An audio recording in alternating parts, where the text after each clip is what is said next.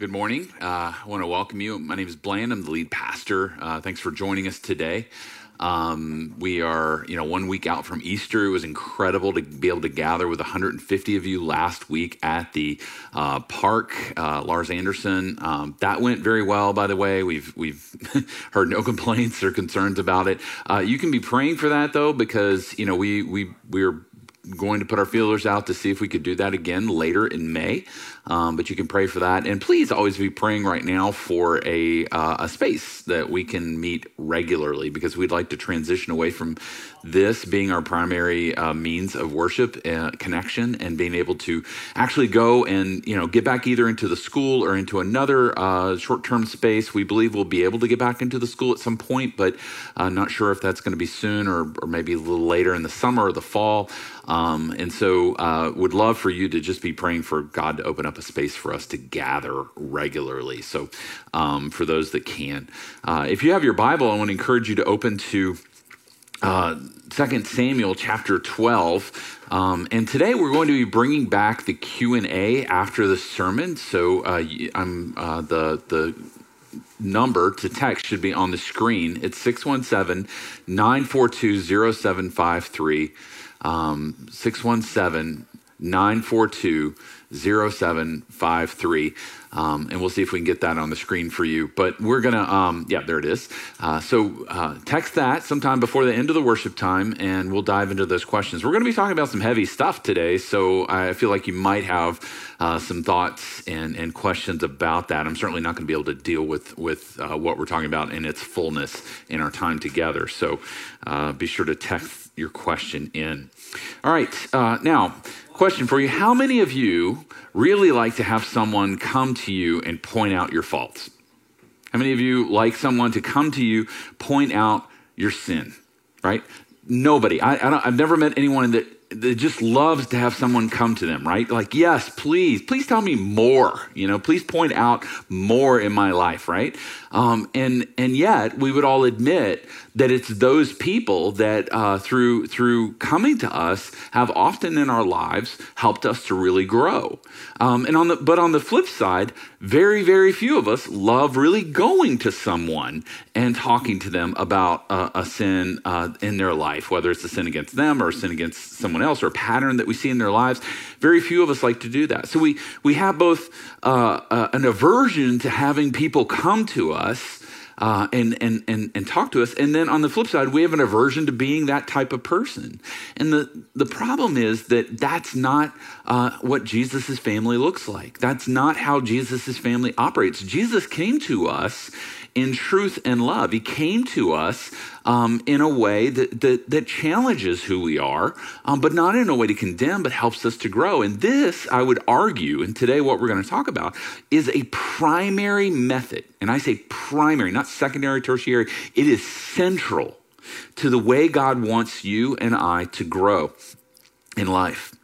Today we're going to see this modeled and as an example of what it looks like in Jesus' family. We're going to see it modeled in the life of David. If you remember, we are in a series through the life of David, King David. And a couple of weeks ago, we dealt with a situation that's really part one of today's message, but it was the story of David and Bathsheba. And if you're not familiar with that and you're new, the story of David and Bathsheba, David was king over Israel. He was not doing what he was supposed to. Late one afternoon, he was on the roof of his palace. He looked down because he could see the whole city. Everything was down from the palace, and he looks over and he sees a beautiful woman bathing, and he starts to lust after her, and he decides to take her, and he brings her into the palace and then ends up getting her pregnant. Now, he finds out, this is the wife of one of his most trusted soldiers, David's mighty men, these 30 men that were his most trusted soldiers and guards. His name was Uriah. And David tried to deceive Uriah into thinking the baby was his, but was unsuccessful. So then finally had Uriah killed, right? And then took Bathsheba, his wife, to be his wife. And so this was a really serious experience. And as we talked about a couple weeks ago, it's maybe one of the most long and detailed accounts of a pattern of sin in all of Scripture. for an individual. Today we're going to pick up on the backside of that story when Nathan the prophet, who's a court prophet, comes to David. So follow along, 2 Samuel chapter 12, verses 1 through 14. When I'm done, I'll say, "This is the word of the Lord." I invite you to respond by saying, "Thanks be to God." And the Lord sent Nathan to David. He came to him and said to him, "There were two men in a certain city, the one rich and the other poor. The rich man had very many flocks and herds, but the poor man had nothing but one little ewe lamb, which it had bought. And he brought it up and grew up with him and with his children. It used to eat of his morsel and drink from his cup and lie in his arms, and it was like a daughter to him. And there came a traveler to the rich man who was unwilling, to take one of his own flock or herd to prepare for the guest who had come to him. But he took the poor man's lamb and prepared it for the man who had come to him." Then David's anger was greatly kindled against the man and said to Nathan, "As the Lord lives, the man who has done this deserves to die, and he shall restore the lamb fourfold because he did this thing and because he had no pity." Nathan said to David, "You are the man. Thus says the Lord, the God of Israel, I anointed you king over Israel, and I delivered you out of the hand of Saul, and I gave you your master's house and your master's wives into your arms, and gave you the house of Israel and Judah. And if this were too little, I would add to you as much more. Why have you despised the word of the Lord, to do what is evil in his sight? You have struck down Uriah the Hittite with the sword, and have taken his wife to be your wife, and have killed him with the sword of the Ammonites. Now, therefore, the sword shall never depart from your house, because you have despised me, and have taken the wife of Uriah the Hittite to be your wife. Thus says the Lord, behold, I will raise up evil against you out of your own house, and I will take your wives before your eyes, and give them to your neighbor, and he shall lie with your wives in the sight of the son. For you did it secretly, but I will do this thing before all Israel and before the sun." David said to Nathan, "I have sinned against the Lord." And Nathan said to David, "The Lord also has put away your sin. You shall not die. Nevertheless, because by this deed you have utterly scorned the Lord, the child who is born to you shall die." Then Nathan went to his house. This is the word of the Lord. Now, real quickly, there's a lot of judgment there and the repercussions for David's life and even for his son. We'll actually get to that message next week and kind of talking about, we'll see that story play out in David's life. But what I want us to look at today from this text and then from David's repentance is approaching sin. How do we approach sin? How do we deal with sin in others? And then from David's perspective, how do you repent? How do you repent well? And as I said, this is central. This idea of dealing with sin, approaching sin, and repenting is central to what God is doing in the midst of his family, his church, to make us more like Christ. This is a primary means of our growth and sanctification. And the question is, are we willing to step into it? All right, so let's see how we approach sin like Nathan did here. What does it look like to confront sin in another person? Well, there's three kind of characteristics here that play out through Scripture as well, in the New Testament specific commands about it. But it's humility, wisdom, and loving truth. Humility, wisdom, and loving truth. So humility was Nathan coming to David, but not just blowing him up. He could have walked into the king's chamber and said, "David, look at you! You blew it! You're a horrible king! You're worse than Saul." Could have just blown him up. But Nathan came in humility. He models humility to David. Now, why is this important for you and I? Humility obviously is important because people tend to receive things that come from humble people. But there's a very important spiritual dimension on our part as well that relates and says that humility is important because we're dealing with a very sober and somber reality of sin in others. And we can end up, when dealing with sin in others, becoming self-righteous about ourselves. So Galatians 6, Paul says, "Brothers, if anyone is caught in any transgression, you who are spiritual should restore him in the spirit of gentleness." Listen, keep watch on yourself, lest you too be tempted. Bear one another's burdens and so fulfill the law of Christ. For if anyone thinks he is something when he is nothing, he deceives himself. So this is a picture of humility, of coming to another person. And I believe this whole text is really about that, these 3 verses, because he says, bear one another's burdens. And it's bearing the burden of another person's sin. They're struggling with this. This is a reality in their life. This is not just one-off, even though sometimes one-off sins need to be addressed because they're very serious. But this is a pattern, and we're going to them. When we go to them, we're choosing to bear their burden and not come in above them, telling them how much better we are than them. Humility is essential. Jesus said, get the log out of your own eye before you go and get a speck out of your friend's eye or your neighbor's eye. So what he's saying is, and this is where humility comes, have an absolutely thorough and honest assessment of your own sin before you go talk to someone else. That is one way to make sure you don't go in prideful, right? Is to have an honest assessment and awareness of your own sin.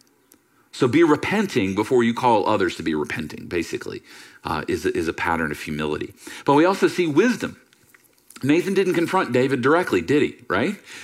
I mean, maybe he could have come in and said, hey, David, guns blazing. David, you really blew this. Look at you. You've committed adultery and you murdered her husband so you could have her and avoid any sense of shame in publicly, even though you are shameful and you did commit sin. He could have done that. He might have died, right? Because David was king. And so he came wisely. He said, how? I know King David. So he was a court prophet for David, a court advisor. So Nathan knew David and knew how to come to him, knew, hey, you know what? David has a really strong sense of justice in his life. And we can see this earlier in how he wouldn't take out Saul, even though he had opportunity to. King Saul before him, he chose instead to actually not take Saul out, but to practice justice there. And God himself was honored by that. So Nathan knew that, and so he came to him with a story, right? This story of the lamb and the poor man and the rich man. And this story, what it did is David's guard wasn't up.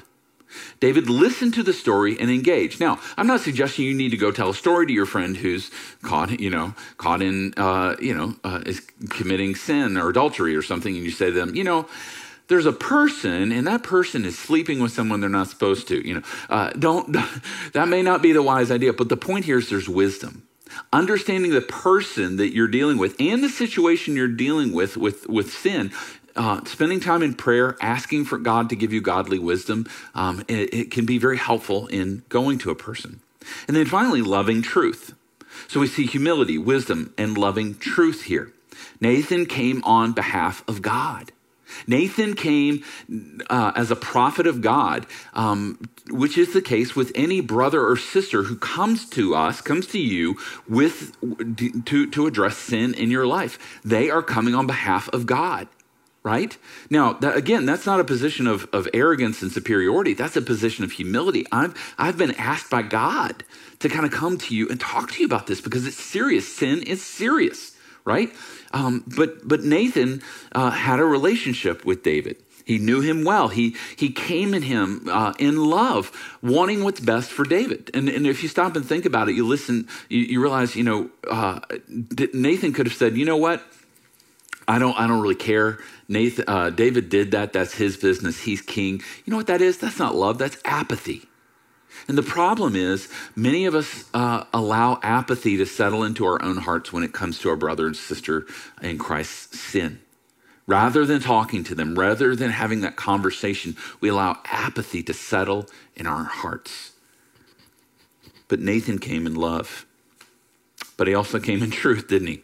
He said, you are the man. What a line. Like didn't sugarcoat it at all. David got his self-righteousness. He was like, we're going to find this guy. We're going to make this guy pay. This is totally unjust. This is wrong. You can see him kind of getting red-faced over this. And then Nathan looks at him. You are the man. Dun, dun, dun. You can hear the music in the background. I'm just, like a drama, right? But you can feel the weight of this moment. It's truth. He got hit hard with truth. Nathan didn't sugarcoat it. He didn't make it seem like it was okay. But again, this is why it's important that Nathan came in a loving relationship with David. David didn't read about it on Twitter, right? Nathan didn't go on Twitter and tweet about David and all the sin he had committed. He came to him as a friend and confidant. And verse 13 tells us David responded by saying, I have sinned against the Lord. That was it. That was all David said there. He didn't try to, oh my gosh, you know what? Let me tell you what was happening in that moment that kind of helps mitigate my guilt here. I really wasn't, in that moment. I was kind of thinking about other things. And then she just kind of caught my eye and, I saw her kind of wink at me, I think. And, he didn't try to make excuses. He knew that what he had done was evil. And he said, I have sinned against the Lord. That's all he had to say. And I'll say this, that is often the sign of real conviction, of real reception from a person, is they don't have a lot to say, except, yeah, I sinned. When we're confronted with sin, we often respond in different ways. And I kind of was thinking about this week. And I think there's like 3 animals that capture how you and I respond when we're typically confronted with sin. Or cockroaches, armadillos, or octopuses. Cockroaches, they run from the light. Armadillos, they circle up and protect themselves. And an octopus, releases ink to distract it's the one that's pursuing them. How many times are you and I like a cockroach? Someone comes to us, a friend, and we know maybe they've spoken to us, or maybe we know what they want to speak to us about, and they're like reaching out to us, and they finally get us face to face, and they're like, oh yeah, I'm sorry I didn't respond to your email, text, or phone call and your voicemails. I lost my phone 3 weeks ago and forgot my email password. We try to hide. We try to act like it didn't happen. We try to avoid that person so that they can't talk to us, because the idea is somehow if I don't have to talk to them about it, then it's not real. We hide. Sometimes we're like armadillos. We lock down. We circle up. We put the armor on. We protect ourselves. We're like, you're not getting in here. You might as well go bother somebody else because you're not getting through this. We put up a tough exterior. How often are we like an octopus? Somebody comes, they say something to us like, hey, I'm concerned about this, or you hurt me in this way. And it's like, we're like the octopus that squirts ink out to distract other people. And we're like, oh yeah, what about your sin? What about what you've done? Let me tell you about the sin you've committed against me. Let me tell you about that person over there. Or let me tell you about these circumstances over here that are really the issue at hand. Again, distract. Look at that. Look at that over there. Look at you, but don't look at me. And we try to distract from the moment. Honestly, your family of origin plays a huge role in this. I know you might not like that, but your family of origin plays a huge role. How your family dealt with conflict. If your family dealt with conflict well, if they avoided, the two extremes are avoiding conflict completely, and the other one is everything is conflict, right? And what you need to understand, those are the two unhealthy families. It's not that a healthy family enjoys conflict and unhealthy families don't, right? It's that a healthy family understands that the cost of working through sin, working through difficult moments, that they don't shy away from the fact they don't like to have conflict. They don't shy away from that because the benefit on the other side is reconciliation, restoration, and wholeness. I'll be honest, I grew up in a family like this. I was very, very blessed. I remember family meetings, us sitting around on the couch in the living room and having hard conversations about things I was doing or someone was doing. And the great thing was it was a very open time where even obviously mom and dad did this, started the conversation, but they were open to receiving as well. They were open to saying like, hey, how have I been affecting you? And I would say, it's been cool to see that in my own family, to raise my kids this way. And for parents, I would say this is important. It's important for you to model this with your kids, sitting down and having hard conversations. And I would say hard conversations where you repent. And I'll tell you this, we've had hard conversations the last year in my household, difficult conversations. And it's crazy. I'll tell you Parents, if you raise your kids, eventually they will sit you down and tell you they're concerned about things in your life. And I've had some of those conversations in the last year where, they've been like, hey, worried about this. What about that? And I'm like, stop it. I taught you this. Leave me alone, right? That's my impulse. But no, I know they're loving me. I've created monsters, but I know they're loving me, right? Kids, my kids are now young adults, and it's their way of loving me. And I want them to continue that pattern, because really healthy families, and Jesus' family being a family, right? It's not about avoiding conflict, or there is no conflict, right? We're sinners. We're going to sin against each other, and we're going to get caught in our own sin. Right? And so what we do then in that context is create a space that no one's happy about. No one's like, yeah, let's do this. We're going to talk about sin, talk about my sin. Nobody's excited about it, but it is a part of sanctification. It's part of our growth, right? And it's how it also helps us feel loved. It feels loved when we're safe to be able to talk about our sin openly with others. Now, that was approaching sin. Let's hit repenting of sin, and we'll close. Repenting of sin is David in Psalm 51. And this should tell us something, right? David literally wrote a song about his worst moment of his life. This should tell us something. Psalm 51, David says, verses 1 through 12, have mercy on me, O God, according to your steadfast love, according to your abundant mercy, blot out my transgression. Wash me thoroughly from my iniquity and cleanse me from my sin. For I know my transgressions, and my sin is ever before me. Against you only have I sinned and done what is evil in your sight, so that you may be justified in your words and blameless in your judgment. Behold, I was brought forth in iniquity, and in sin did my mother conceive me. Behold, you delight in truth in the inward being, and you teach me wisdom in the secret heart. Purge me with hyssop, and I shall be clean. Wash me, and I shall be whiter than snow. Let me hear joy and gladness. Let the bones that you have broken rejoice. Hide your face from my sins and blot out all my iniquities. Create in me a clean heart, O God, and renew a right spirit within me. Cast me not away from your presence, and take not your Holy Spirit from me. Restore to me the joy of your salvation, and uphold me with a willing spirit. And this is the process of repentance. This is David's process. And I'm going to walk through this quickly. The first is confession of sin before God. This is when someone comes to you and calls out something that you know is a sin, the very first instinct in your mind should be, I have sinned against God. Just like what David says, I have sinned against God. And this psalm is full of David's recognition, not just in the beginning, but throughout the psalm, that it's his sin, that he did it. He said, he uses language, my transgressions, my iniquities, my sin. This is the language of one who is not just convicted of sin, but hates their sin and longs to and knows that it's created a barrier between them and God. He didn't make excuses. He doesn't explain things away. He acknowledged his sin before God. And along with this, connected with this, the Bible says all have sinned and fallen short of the glory of God. That's one of the ways that we're all outed, right? Now, I know you're like thinking, if you just tuned in, you're new, you're just kind of connecting with us or church, and you're like, great, I just got told I'm a sinner. Well, yes. The biblical framework says we have all sinned. Every human being has sinned against God, right? We have all broken God's. We've all transgressed God's commands, God's will for us. And so, if you're a sinner, welcome. You're in good company because we're all sinners. So there's a recognition, there's a confession of sin before God. Secondly, there's a sorrow that comes with that leads to forsaking of sin.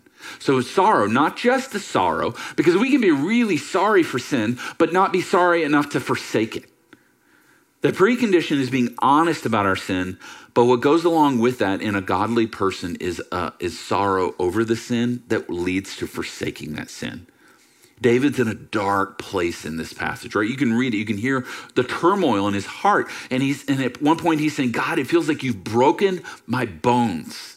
That's sorrow. He's feeling it in his bones. He's like, I see what I've done, and I see it in its ugliness.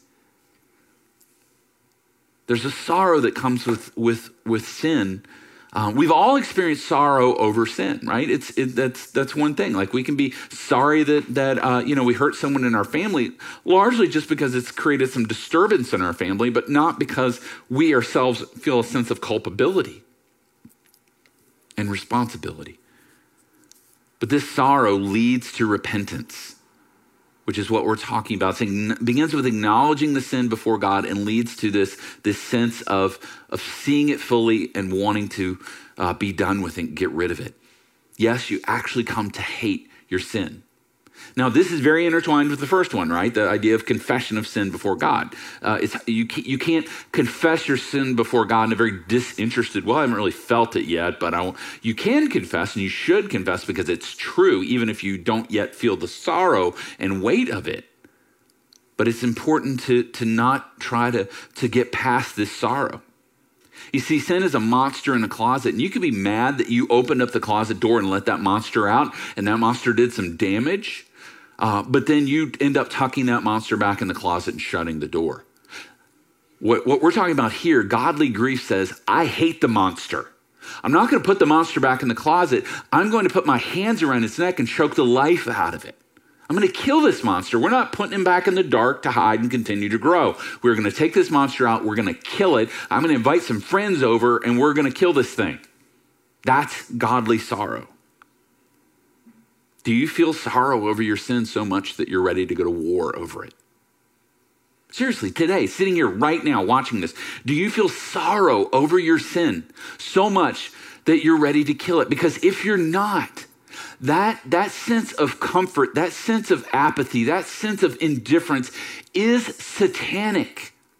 It is as if Satan is just coaxing our back. There now, relax. It's okay. It's not that bad. Everybody sins. You're fine. You're going to be okay. You've trusted Jesus. You're going to get to heaven. And we let that sin settle rather than focusing on it and saying this thing has to die. We're ready to go to war. Hebrews 12:4 says, in your struggle against sin, you have not yet resisted to the point of shedding blood. The reason I'm convinced, the reason we don't feel enough sorrow for sin is because we don't see God's holiness for what it is. We don't see him for who he is.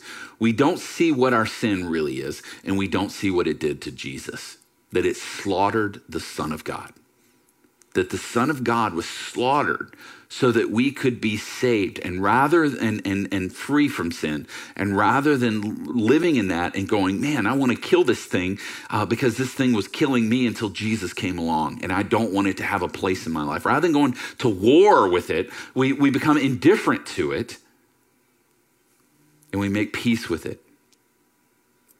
Thirdly, recognition of a debt owed. So sorrow comes, but then a recognition that sin creates a debt. Listen, we know this. We know this. If someone holds up a liquor store at gunpoint and shoots the clerk, like our society doesn't go, you know what, it's okay, it's fine. No, there's a debt. There's a debt that needs to be paid.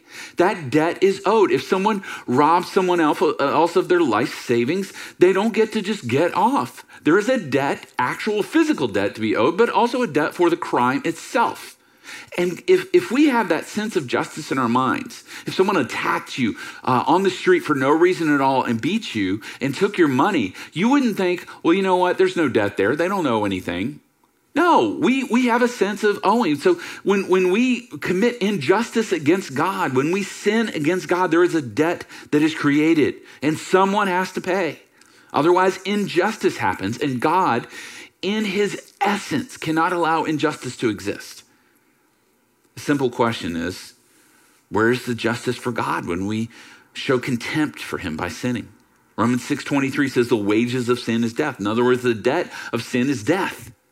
That's the only outcome that's possible is death. That's justice.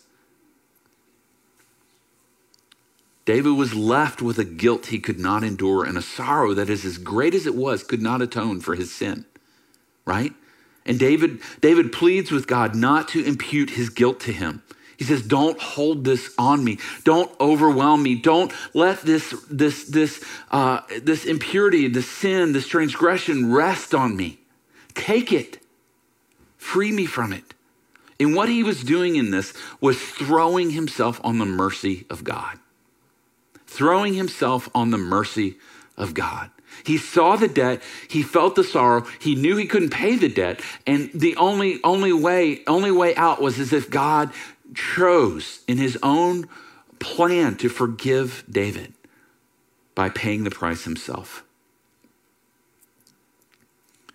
David said in verse 16, I would make it up to you. I would write a huge check to the church. I would bring lots of offerings. I would sing praise songs all the time to you, God. I would read my Bible 24 hours a day, 7 days a week, if that would somehow make up for it. But I can't. There's a debt that we owe, but that we can't pay. And the good news is when you get to that point, that's actually where the grace of God enters. And that's the final point, is experiencing the grace of God. So there's a confession of sin. There's a sorrow. There's a recognition of a debt owed. And there's experiencing the grace of God. Verses 7 through 10 is a powerful showing of God's grace being poured out over and over again on David's life. And in particular, he references purging me with hyssop. And this is something completely lost in our culture and our context, right? But hyssop was a very important a plant used in the Old Testament. It was used. Hyssop branches were used in the Passover when Israel left Egypt. The hyssop branch was to be dipped into the blood of the lamb that was the Passover meal, and that blood was to be spread over the doorpost with the hyssop. And that blood was to protect them from the angel of death. In other words, this house has been covered. That's just one example. It was also used in the ceremonial cleansing of lepers in a household and as part of a ritual sacrifice of a heifer, a cow, to remove impurity and to purify things and consecrating them for God's service. So one consistency about hyssop. Hyssop was both the covering and the cleansing of sin. The covering and the cleansing of sin. So he was saying, wash me clean, make me whole, cover my sin. And God did.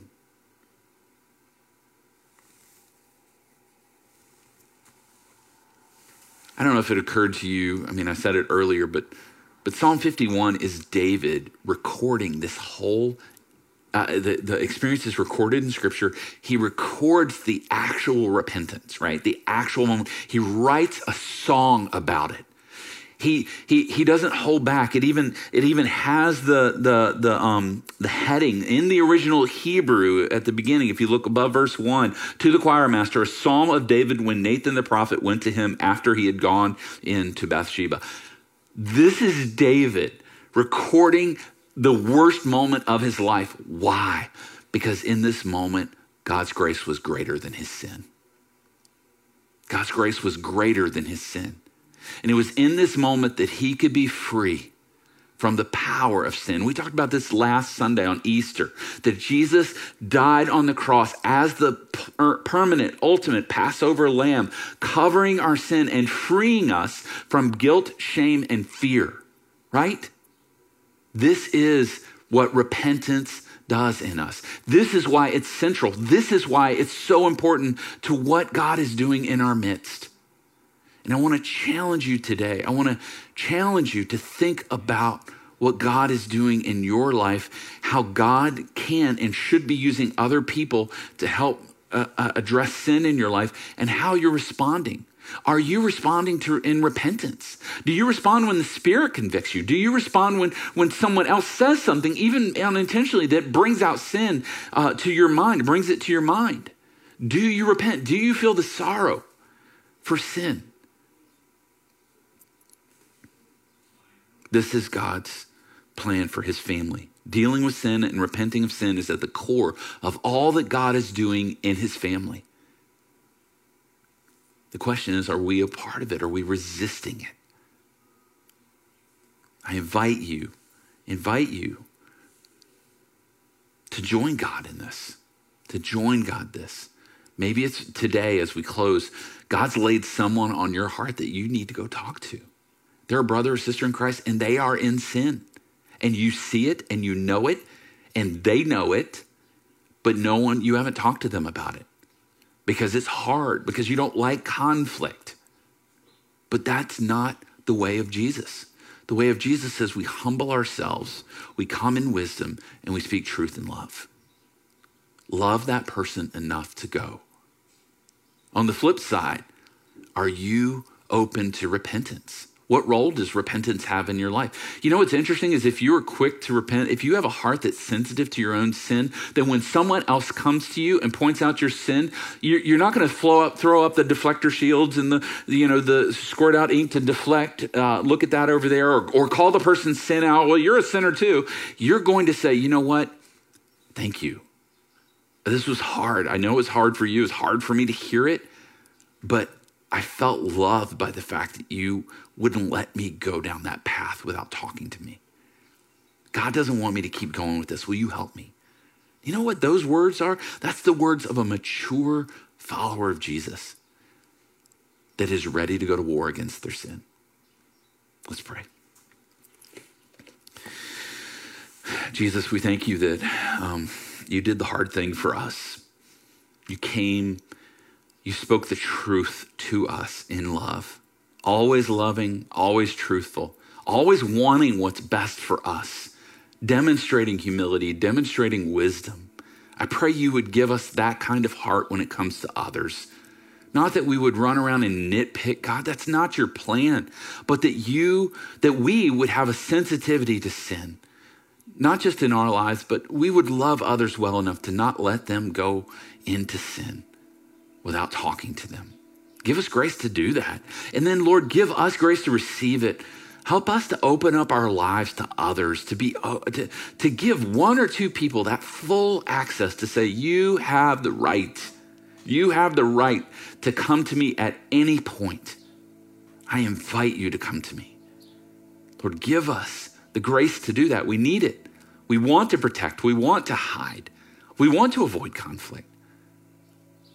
But in your Spirit, we can be who you've called us to be and be the family that Jesus died for us to be. In your name we pray. Amen.